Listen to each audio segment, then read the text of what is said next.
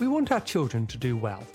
Teachers want their students to achieve their potential, and I've never met a student that's actively trying to fail. So given that we all want the same thing, you'd think that the relationship between these three parties would be harmonious and collaborative. But often, those bonds could do with tweaking and strengthening. Hello, and welcome to the Study Sessions podcast. I'm Nathan, founder of the Study Buddy and your host. In this, our second season of the podcast, we're following 6 students as they head towards their GCSEs in 2021. Each week, I catch up with these very different teens to see how things are going in a one-to-one coaching session. Then, with a panel of experts in our weekly podcast, we discuss some of the issues that come up. These could be broad themes, such as motivation or managing mental health, or they could be quite focused, such as how best to revise for a specific subject. These are normal teens, and so you can be sure that we'll be covering the topics that young people up and down the country will face. So, if you're a parent, a carer, or a teacher, be sure to subscribe. This week, we're looking at the relationship between parents, teachers, and students. It's a real pleasure to be joined by Russell Hobby. Russell is the Chief Executive of teacher training organisation Teach First, whose stated mission is to unlock the potential in all of our children, not just some. Before joining Teach First, Russell was a General Secretary of the National Association of Head Teachers. Russell, thank you for joining me. After the first lockdown, we heard a lot of parents talking about a newfound respect for the teaching profession. And having spent a handful of weeks, months, as a quasi-pseudo classroom assistant for one child, I've absolutely no idea how they manage with a class of 30. And when we've been talking to our students, and also catching up with their parents, it's a case that increasingly these parents are realising that teaching isn't just about passing on facts and getting students ready for exams. Now, some of that misconception might well come down from our own time as students, and certainly I don't remember there being such a focus on, for example, pastoral care when I was at school. Russell, is it just poor recollection on my part, or has the role and function of a teacher evolved since we parents were the pupils? I think schools have changed a huge amount over the last few decades. I don't know when you were at school, so I don't know how far we have to go back in time. I was at school in the 80s and 70s. I don't know if maybe you were a bit later. No, thank you, but no, I was a couple of decades ago. We'll put it. let's leave it at that. And I think schools are very different places. I mean, the basic job, the function they perform in society hasn't changed, but I think one of the big changes is that schools have got a lot better than they were. I just don't think we recognize that often enough. Some of the things that I remember going on back in the 80s would just be unconscionable in this era. So the quality of work that's going on, the quality of behavior, the care and attention, I think has hugely advanced.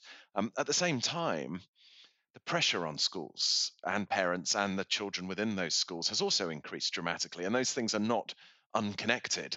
Some of that pressure was helpful, actually. It raised standards, it raised expectations, but it's possibly gone on too far and for too long on this, so that constant sort of seeming grind of league tables, inspections, one exam after another, year after year.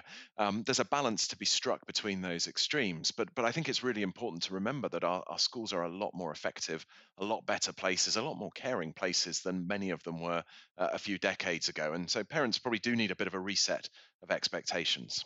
You hear about the schools that need special measures, or you'll hear about developing and all of these kinds of things. And actually, you're right. There is sort of skews the focus, doesn't it, for parents that schools still have a way to go, whereas presumably it's either benchmarked or it's in a minority of schools that are like that. It is a minority of schools, which is of no comfort to a student or parent who is at one of those minority of schools. So there'll be people sitting here listening to this saying, that doesn't match my experience. I am not happy with the education that I am getting or that my children are getting. But I do think that is a minority experience. I think there are some schools in the state sector that are outperforming public schools, private schools in this country, and we don't often recognise that.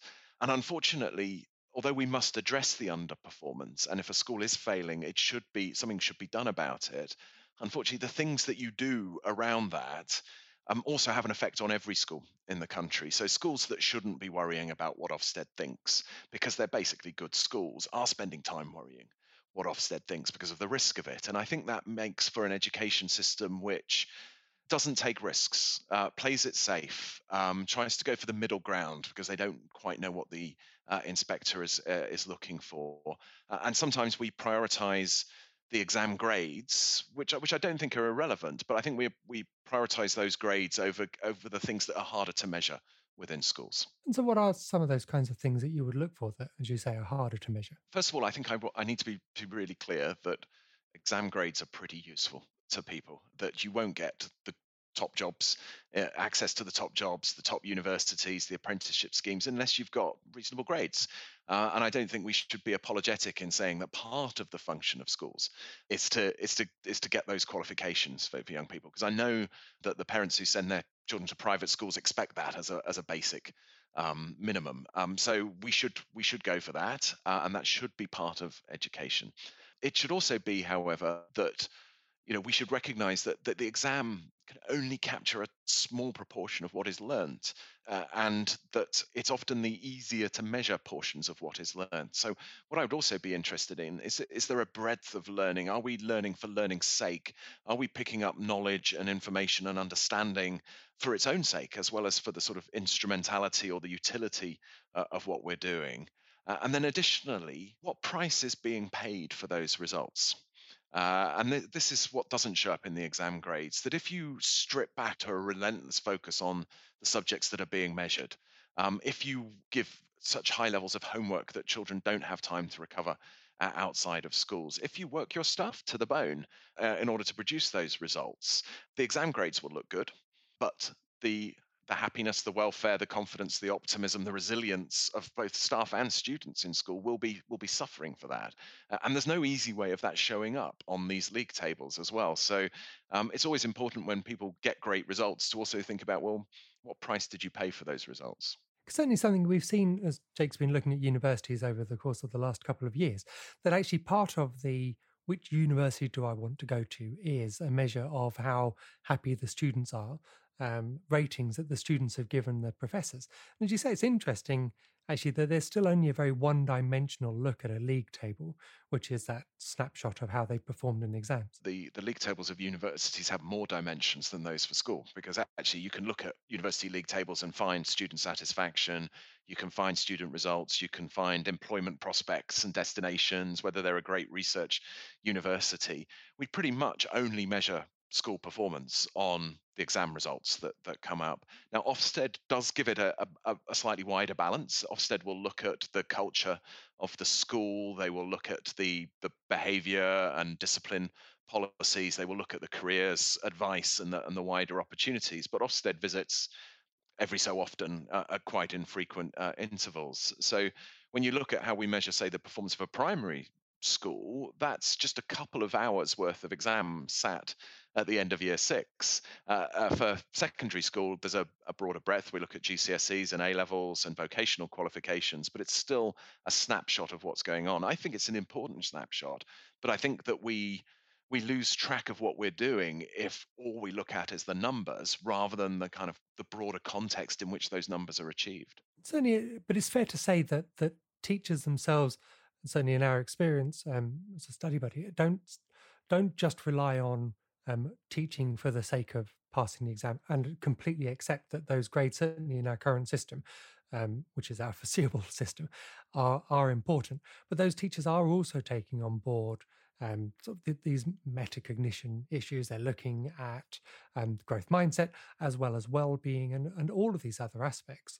Do you see that as being an increasing role that teachers have outside of subject and domain expertise? It's one of the great reassurances to me that whatever government policy says should happen, teachers still pretty much decide what they want to do. Once the classroom door is shut, there's very little way for the Secretary of State or Ofsted or anyone else to monitor what is being said and done in that classroom. Now, for some people, that might fill them with horror and think, my God, how can we ensure what's happening? For me, it fills me with a bit of relief that some of the wilder extremes of government policy can get mitigated. And teachers know their students. They care about their students. They do care, as you said, about those broader outcomes. And I know that they will go for that, and they will do and try and inculcate those sorts of things. Now, for me, I am there is a place for it, but I'm less keen on specific lessons around character attributes. I don't want people to really teach resilience as a subject in its own right, for example, or determination, or empathy.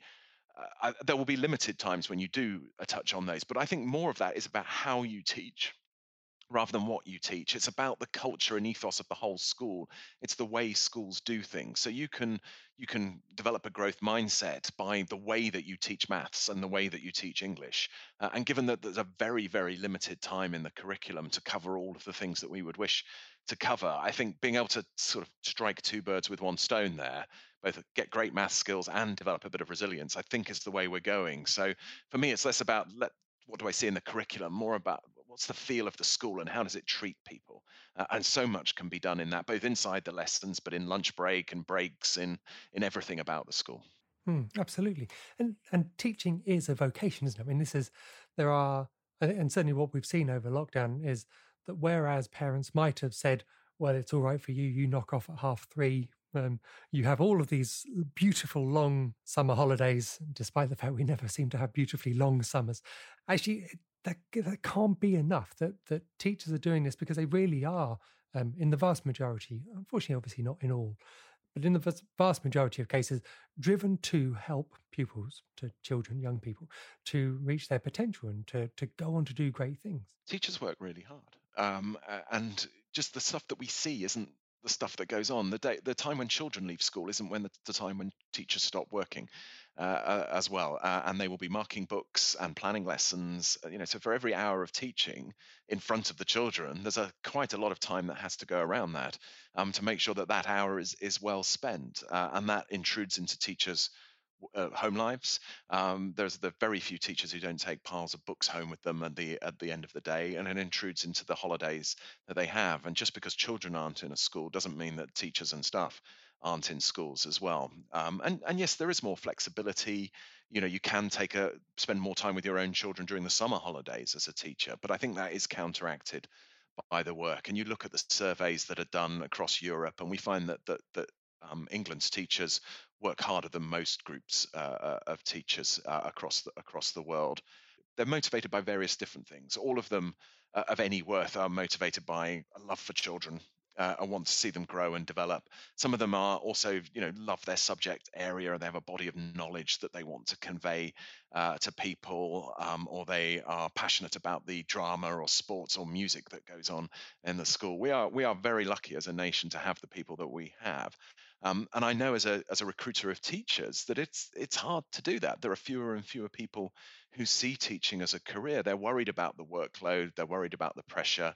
They're worried about, perhaps more than anything, about the bureaucracy that takes them away from children, because it is that time spent teaching. That's what they go for, not to fill out spreadsheets and surveys and collect data on things as well. So I think if we care about the future of our children, we should care about the future of our teachers, as well as a country, and try and make teaching as a profession the thing that our most talented young people aspire to. That people switching careers, you spent 20 years working as an accountant or a lawyer, maybe spend another decade working as a teacher. People should want to do those sorts of things, and I think we've got a way to go to make that true for everybody. Completely agree. I think that the teaching profession, I think, have quite rightly had this sort of resurgence in the nation's hearts and minds. And sounds very dramatic, but actually they have. I think that you do look at teachers now and think, actually, you do a fantastic job. That actually it can't be easy. You're underappreciated. There are lots of hours and all this other kind of stuff, and it has taken something like lockdown, I think, for parents to reflect on that, to think actually there is more to it, and so you do deserve more sort of love and recognition. In some cases, though, there are teachers that will have great relationships with their pupils, and pupils will have great relationships with those teachers. Obviously, not always the case. And I wondered if you sort of had a view of what a good working relationship looked like between students and teachers. on the basis that students need to bring something to this as well. This isn't, as you say, just teachers imparting knowledge. The students themselves need to bring something to the table. They do. It's a relationship. Most of the time, it's a sort of normal light touch connection. You respect each other. You learn plenty, and you move on. And sometimes you just don't click with a teacher. Now, in secondary school, that may be not such a terrible thing. There are several teachers that you will have at any one time. At primary, that's tough because you'll be spending the whole year with that teacher. But because children have very different personalities and teachers do, they're not always going to align. But really, it should, in a good school, that will go beyond the basic personality types. There will be routines and systems and processes which mean that whether you like each other or not, you still know how to behave towards each other. And there are sort of clear expectations about what children should do, what adults should do. Everybody lives up to them, and people learn and move on. In the meantime, I think it's part of the richness of school that there are so many different sorts of teachers. And of course, there's always that teacher which you dread getting their class because they're well known to be strict and fierce. And once you're in there, you realize that you learn more in that lesson than you've ever learned before. So again, stereotypes. We need to avoid those too in this case. A shudder has gone down my spine as I've remembered my own physics teacher described that. I was transported back. We've all got one of them that we remember. Yeah, absolutely. And I should say, not all physics teachers are the same. um, the, I think as a parent, what's quite interesting is looking at those times when the relationships don't go well. What is it that parents should be doing or could be doing to, I suppose, help foster a better relationship? In some cases, I guess parents will um, automatically side with their child. This isn't right. I need to go in and have interventions and all that kind of thing. But from my own personal experiences, I'd imagine that it's much better if actually you can work that through and encourage the child to approach this, as you say, in a more responsible way. I mean, it's always our first instinct to believe own children, and they'll come home and they'll talk about the injustices they've experienced and who did what and who said who to whom. And sometimes they're right and sometimes they're wrong. Young people have they see the world just like we do through their own lenses as well. So it is your job to be your advocate and champion for your children. I mean, who else is going to do it if you don't? But I think you should also approach these sorts of things with the view that there are probably two sides to every story. You're going to stick up for your kids. You're going to make sure they get what they need, but you're not going to automatically assume that all the other adults and children in the school have got it in for them as well. I think it is really important that when something isn't working, that you do go in and speak to the school. That's what schools are for. Go and have a conversation, book a meeting with the class teacher or with the head of year or the head teacher if you can get them, and explain what's going on. There's a lot of children in most schools. They won't see the unique experiences of your individual child, so explain it. But one of the other important things is that people get very passionate and emotional, particularly if they perceive an injustice against their child, and you want to storm in and sort it out. And that rarely produces the outcomes that you're looking for as well. Think it through. Don't come in when you're angry. You know, get your work out your arguments and so on. Respect the staff in the school, and then come in and have a proper sort of adult to adult dialogue about that. And most schools will take that as seriously as they possibly can. Ask them for their reasoning and their evidence for the approach that they're taking. If you disagree with it, try and understand on what basis they're making their decisions.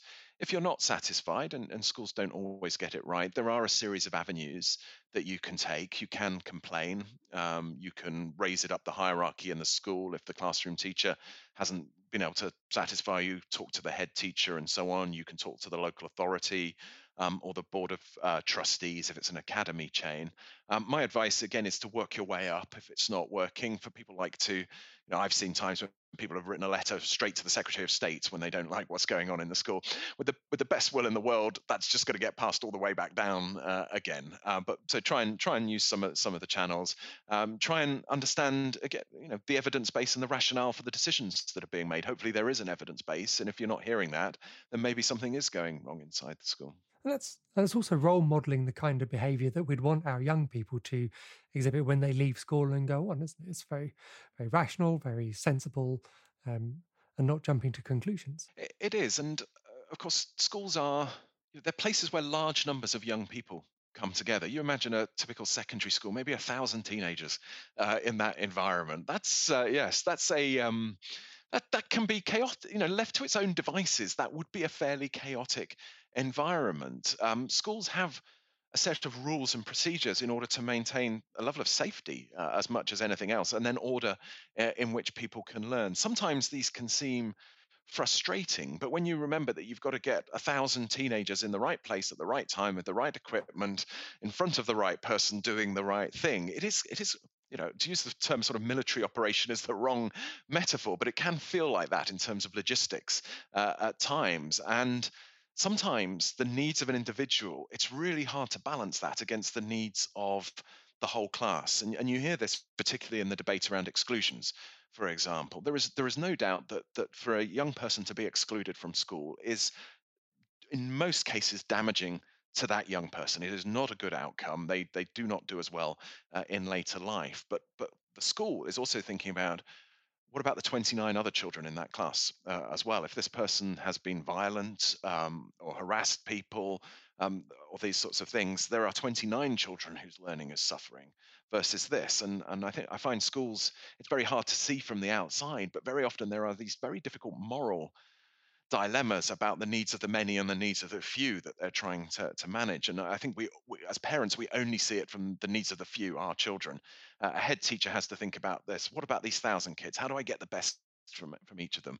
Which doesn't mean that they don't agonize again about all of these individual decisions, but something that can feel unfair to us at an individual level may be the fairest thing when 29 other children are being considered. It's also tricky, isn't it? I mean, this time in their teen lives, I mean, forget the number, there are thousands, hundreds of them in one place, that actually this time of their life, they are geared brain wise to push back, to test boundaries, to take risks, to sort of experiment. And so it's inevitable, and we'll have seen it as we're watching them grow at home, that they will find personalities, because teachers are individuals as well, where actually they're just not going to gel in the same way that they would with someone else. And that's not necessarily a reflection on anyone. It is just the way life is, isn't it? It absolutely is. And some people thrive in a social environment and other people don't flourish in that environment. It's interesting, we've seen that during lockdown as well, when people haven't been able to go into schools. There's definitely been some young people who've just so missed being in that environment with the routines and the norms, or with their friends and the social side of things, maybe the more extrovert characters. There's others who wilt a bit in the intensity of that social environment and have actually found that being at home, they get quite a lot done. And I've heard a few say, I've learned more during lockdown because there's just different personality types. And a good school tries to figure that out, create spaces for different young people. Teachers know that teenagers test the boundaries. They quite enjoy it by and large within the limits of it. They like to see young people questioning, trying to figure things out, pushing and exploring that. There always has to be a boundary where the safety and welfare of others is concerned, and that's where we'll find schools step in hard. But again, generally, you find schools trying to loosen the rules as children get older, trying to give them more independence and autonomy, give them some control over that. It's always a judgment call because different children are at different paces in their life as well. But a good school will definitely try and pace that out. So one of the things I'm interested in, so we've obviously looked at the teachers and the students, and touched, I think, there a bit on parenting.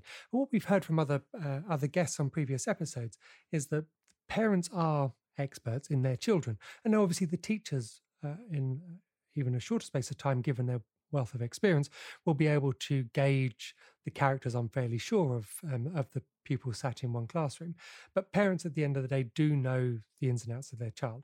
Do you think that the the lockdown experience will have helped to strengthen those kinds of bonds between parents and teachers, because parents are starting to get a better understanding of what teachers are going through? I think we've heard that, haven't we? We've certainly heard people like sort of talk about their newfound respect for teachers, and it's definitely the case that nobody knows or cares more in most cases about that young person than their parents or carers that they have. And I think it's really important that professionals respect and recognise that, and don't sort of assume they don't need to get the consent of parents involved in some of their plans. At the same time, I don't think the difficulty with education is that because we've all been through it, we all think we know what's going on about it, that we could all probably have a go at teaching. But it's very different being on the receiving end of it than being on the giving end of it. And you start to notice, as I think many parents have had, just little things like the sheer difficulty of maintaining people's attention on the task at hand. People, mine, everyone's attention tends to fade over time, gradually fade off, and particularly when you're at home and there's things in the fridge, things on the telly, you know, you name it. Just that sheer. How do you do that? How do you keep people thinking about algebra when there's so many distractions? And how do you do it with 30 young people instead of the two or the one or the three that I've got to look after? And I think that sort of the seeing it through the other side of the equation. You know what it's like to be a learner, but not many of us know what it's like to be a teacher. I think that's come home over this period, and I hope that will help with a newfound respect for what schools are trying to do. Absolutely. I also think that certainly what we found is that parents are understanding much more about the nuances of the way that their child learns, and I think that's possibly part of that teacher type role that they may have had, and that they can see that, well, if your attention is waning after half an hour, then actually lockdown is an opportunity for you to get up, run around the hallway or get yourself a glass of water or do something and come back in a way that actually, as you said before, the structures of school don't allow, because you're not just looking at the individual, you're looking at many. And so I think what's been really interesting, certainly from what we've heard, is how then that plays with the parents wanting to find out much more about what's going on at school from the teachers in a positive way. I don't mean, well, marking the teacher's homework, I guess, is an analogy that you could make. But of wanting to find out, like, what can we do to support you to get the best out of our child? Yes, and again, this sort of conflict between the individual and the collective comes through again the kind of things that you can do when it's one or two young people versus 30 or 100.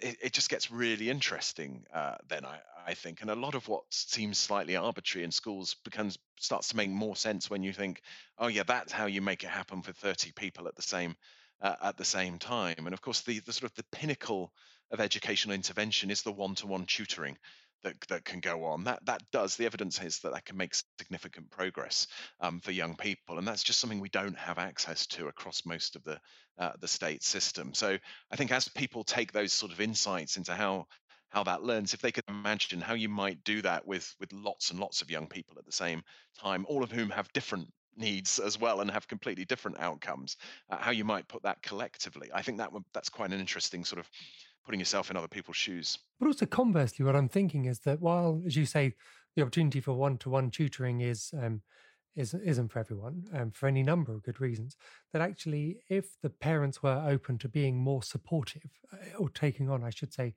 a much more supportive kind of role, and helping the teachers. So actually, you have got almost a one-on-one system where you can help with.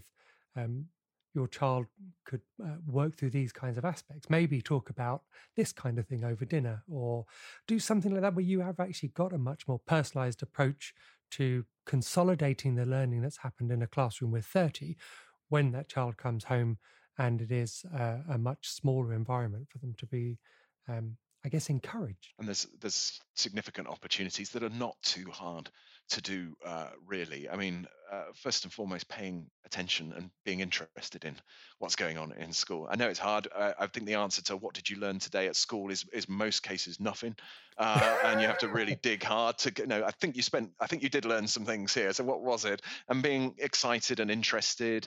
I think for younger children, reading together is just such a powerful thing to be able to do. For those that have the opportunities, if they're studying a particular subject in history, to be able to get out there and see, visit one of the royal palaces or one of the environments in which this takes place. But I guess that then also draws me on to perhaps a slightly less happy conclusion, which is there are many children for whom that is the case, and they have parents who can do that and want to do that for them. That's not everybody's home environment as well, and I think we need to sort of look out for and be aware as a society that there are some young people that although their parents really want this, they're not in a position to be able to give it to them through wealth or work or those sorts of things. And there are a very tiny minority who are just not interested at all and are not giving that sort of care as well. And that's one of the reasons why, despite the best efforts of schools, we can see such a difference in outcomes, which also tells us that parents are hugely influential. Parents and carers can make a very significant difference in what happens to their children, which should both please us and frighten us to a degree, I think. It is absolutely heartbreaking that actually there is almost a lottery of the kind of support that children might get at home. And as you say, that's not through and neglect, I imagine, makes up a very, very small part of that. But you've got families where there may be a sole carer, they're running two jobs, I mean, all different kinds of opportunities. And certainly, I think from media headlines and what you hear in the news, that actually crises affect the disadvantaged disproportionately more, it seems, which is a really, really upsetting place to be. It is, but we've seen this during the lockdown from COVID 19, and there's no easy stereotyping. There are families from the most desperate backgrounds who just prize education and sacrifice everything that they can to put that forward. There are very privileged families who do not pay the right attention to this, so it's not easy to stereotype. But it is also clear that if you are growing up in poverty, your parents are less likely to be able to do the things that they want to do with you. They won't be able to afford the trip out to go and see the castle that you've just studied. They will, as you said, may be doing multiple jobs with 0 hours contracts. They may not be there when they need to be there to listen to you read. You may not have the space to do your homework. At home, it may be crammed into a small environment with lots of people around, so it's hard to concentrate. And so again, during lockdown, I don't think this added anything new to the system. I think all of these forces and factors have been with us for decades or centuries or more, but it did reveal it. And it made it very stark to us that some young people, they went home, their parents could afford tutors, they had a space on the dining room table, they had a decent laptop, they had internet access, etc., etc. For other young people, we could strip each of those away over time. And for some, we can add even worse boundaries, that there is domestic abuse, that there is hunger going on, that there is fear within the household. And as you say, it is a tiny minority, but that's an important minority as well. So it's opened up those inequalities, and it's always the case that resilience. If you've got some wealth, you've got some backup, you've got a fallback plan, you can work your way through this. Not everyone in our society does at the moment, which is important that we think about. Well, what do we do for those groups now? That's, I guess, where the teachers become more important again for those pupils. It's, I guess, is it supplementing the kind of support that that others might be getting at home? I mean, if teachers don't, who does? That is the question. And I always find schools are in a unique position in our society, in that they're one of the few parts of government which are there for positive things. They're not the only one, but you don't often go to the police station because something good has happened to you, or to expect something good to happen to you. Hospitals sometimes, but also hospitals are also can be associated with difficult times in life. A school is there for growth and opportunity. It's trusted. It's there in the middle of the local community, and uniquely about government, it has a long-term relationship with young people. And often you can spot the signs of something bad happening, not through the obvious signs, but through a change in behavior.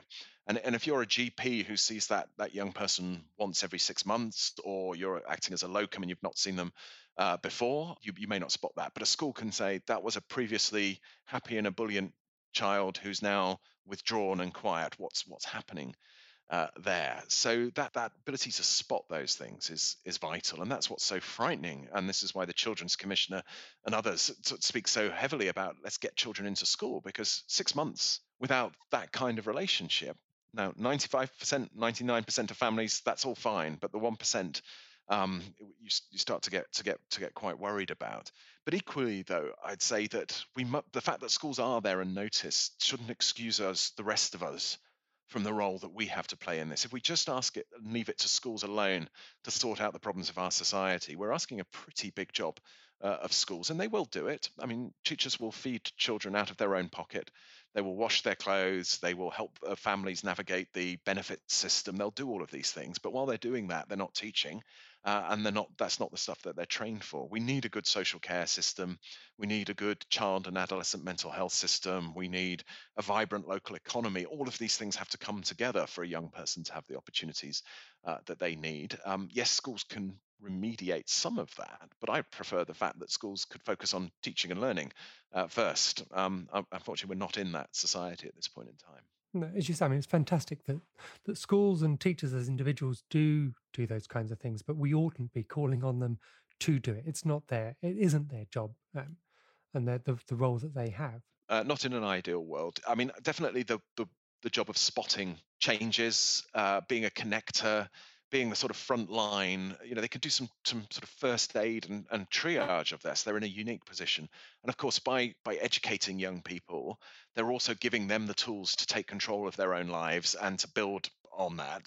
The things that schools do are vital to this, but it would be great if they were surrounded by a web of other vibrant support services that they could pull in when they needed to. Or even, and I guess completing our circle, which is obviously actually a triangle, by having that link back to a receptive parent who is open to listening to actually the insights that the teacher has about the behavior that they've seen, a change in that behavior, or an opportunity that if this was explored, then something more might happen. And if you really want to continue completing our full circle, we can go back to the fact that schools are very different places to they were when we were at them.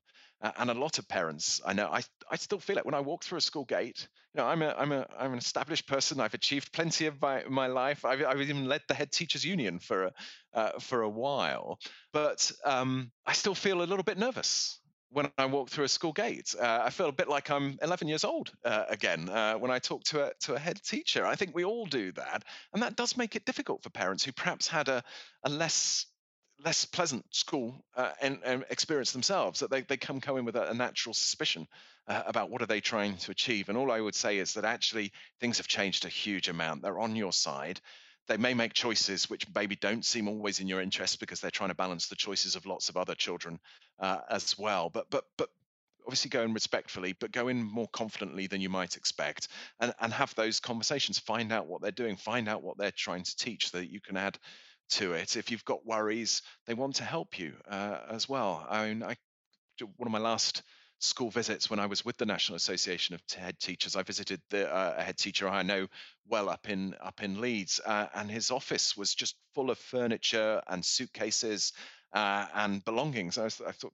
I said, Stephen, are you moving out? What's going on here? And he said, no, one of my families was evicted the night before, and all their furniture was out on the street. So I said, look, leave them in my office while you go and sort it out. And he sat perched amongst all of these belongings. And I'm thinking, that's not the stereotypical image of a head teacher that we hold from our days, which they're austere and distant and full of discipline. The kind of care and openness and just readiness to help, I think, runs through our system. So I would encourage people to take a fresh look at our schools if they can. There's a hole in society, isn't there, that needs to be plugged, and I'm not sure how we go about doing it as individuals, as families, but it's incumbent on all of us, I think, to do as much as we can. Yes, and it takes all of us. None of us have all of those parts to it, and we have different skills and different perspectives. And if we could get those working together for each young person, with them at the centre, then I think we can do it. I think we see it. There are.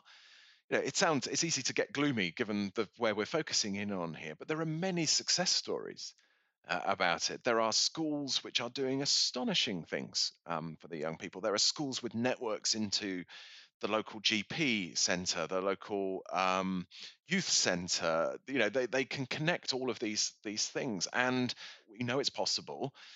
It will take a big commitment of resource, and it will take parents and schools and the rest of government and businesses and charities all working together. But I think there's a few who show us the way on that.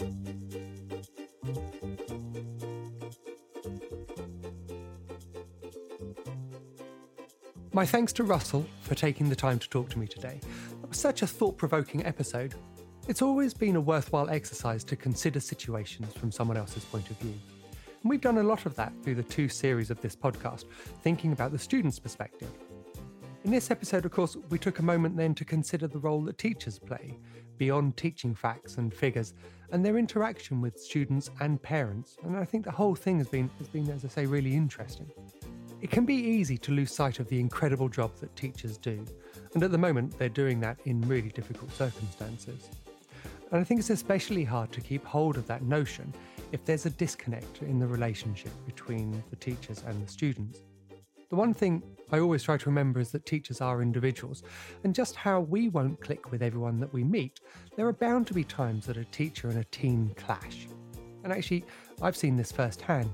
A teacher that my son didn't get on with, and I think it's fair to say that that feeling was mutual, has been incredible with my daughter, and she's coming on in leaps and bounds. Looking back, I wish that I'd done more to try to get to the bottom of the situation with Jake, by both encouraging him to tackle the root of that problem and by having a frank and open conversation with the teacher involved. And I think I probably would have done that if I'd considered that it was more of a partnership with the school and the teachers, rather than them fulfilling just a teaching function, I guess. It can also be the case that we as parents can sometimes feel intimidated. As Russell was saying, there are times that it's felt like 11-year-old me has been sat talking to a teacher about my 16-year-old son. But, as Russell said, we should be more confident. I mean, we're on the same side and we're striving for the same positive outcomes. And I think we as parents have a very clear role to play in helping to reach those outcomes. We've heard that with the best will in the world, teachers are not one-to-one tutors. And while many of us don't have the time or even the skills to take up that role, there's still plenty that we can do. Paying an interest, exploring what's been learnt at school, and where possible maybe weaving in some of those retrieval practices that we heard Kate Jones talking about in the Testing Times episode. With the Study Buddy approach, we advocate spending 20 minutes on a Sunday evening to look back on the week and also to plan the week ahead. And such a simple thing, and in such a short space of time, can have a really profound impact. There's a real opportunity for us to be involved, and I think that many of us want to, but we're just not sure to what extent we'd be able to. And it's worth remembering that you might not be an educational specialist, but no one knows your young person like you do, and that's an important aspect of how the combined efforts will help your child to reach their potential. It's important to remember that our children are most likely to excel when the relationship between them, us as parents, and the teaching body is working at its best. And these are relationships like any other. They're founded on trust and respect for the role that each of us has to play. Thank you for listening. I hope that you found this episode interesting, and with the continuing looming threat of school closures, possibly more timely than any of us would want. If you did enjoy it, I'd really appreciate it if you could take a moment to leave a review and a 5-star rating. It's a great way of helping us to reach other parents, and there's any number of us who could do with a helping hand at the moment. Of course, I'd encourage you to share the link to this and other episodes with your friends too. It's always very much appreciated. There'll be another episode next week, so please don't forget to subscribe to the Study Sessions podcast.